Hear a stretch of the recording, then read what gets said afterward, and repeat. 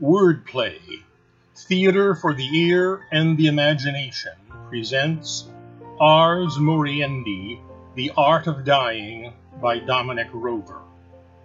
In the early 1980s, Dominican Father Dominic Rover was diagnosed with Parkinson's disease, a progressive, incurable neurological disease from which he eventually died. He composed this poetic monologue when he was in the early stages of the disease. Ars Moriendi is the Latin for the art of dying.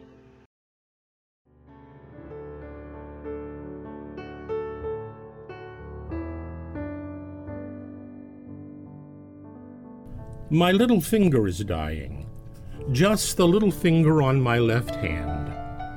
I carry it like a single gold coin in a cluster of other fingers still trying to stay alive. But the word is out, and they will have to be ready too when their time comes. My Chinese lady doctor, who does not believe in acupuncture, diagnoses my ailment in impeccable Latin, digitus nervix immobilis, which means, of course, your little finger is dying. Numb and heavy now, it will spread like an invisible stain into the other fingers of my left hand, down my left arm, across my chest, then up the right arm, into the fingers of my right hand. A lovely rainbow of death. I am told the dying process may skip across the torso for a while if I take hot baths and long walks and eat lots of garlic. But infallibly, like fall of night, it will descend into the nether limbs, hip to thigh to ankle, until the feet, hanging there in my black wallabies, wait to be declared officially dead. But I promise I will leave my liver to the liver bank, my kidneys to the kidney bank, my eyeballs to the eyeball bank, and my meager monthly salary in perpetuity to the Committee for the Rehabilitation of Downtown Providence. Fully awake now, I notice that all the sounds and sights and taste are keener, brighter. I admit that I am jealous. I am jealous because I have never had a near-death experience, but I have been near life so many times. I have felt the touch of life and have trembled at the touch. So even in the face of death, I am willing and eager to testify on behalf of life. But I need more time. There is never enough time, and death robs us of the little that is left. I have work to do, friends to be loved, enemies to be forgiven, words to be shouted against the storm, shadows to be dispelled that still blot out the sun. Besides, I am bound by a pact I made long ago with beauty, that before I died, I would shape one word, one cry, one song, and let the sound of it reach everywhere, so that no one might escape from love. I cannot describe the power of this word, but the thought of bringing it to life in my life fills me with joy. Now, after the word of life, there will be time for death. I have made my plans.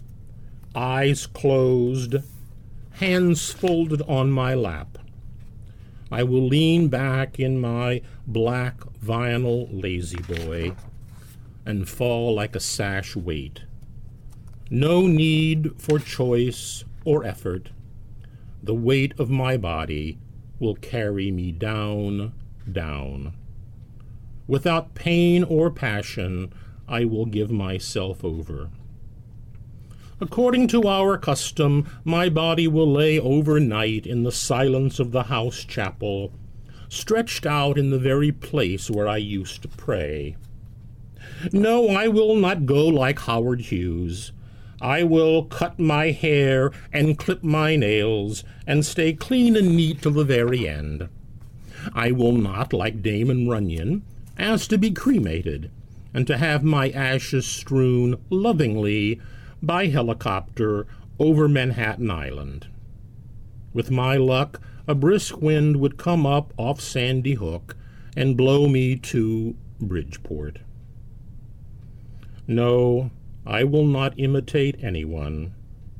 I will go in my own way, covered with unhealed wounds, uncancelled debts, and no collateral. Heavy to look at, with heavy hands and heavy limbs, but easy to carry.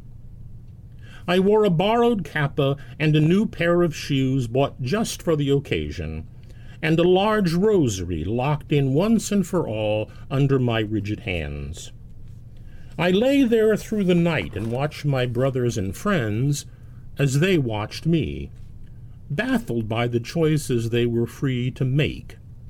Should they offer me honor, respect, puzzlement, or honest complaint at the promises unfilled, our common woe?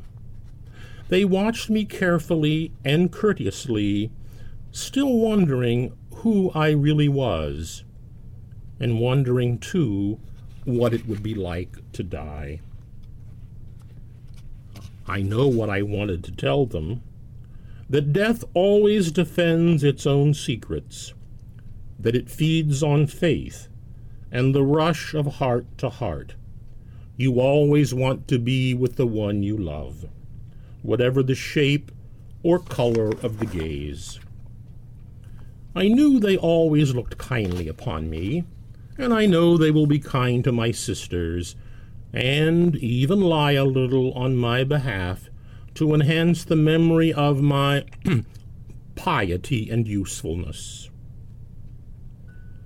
Now there is only my body and the place it occupies in this place, a body lightened and sweetened and ready to be lifted up. Strange to speak of the body in this way, but my spirit has already fled, and I am, even now, free to begin my new calling, to cultivate the ways of love, and to teach the art of dying.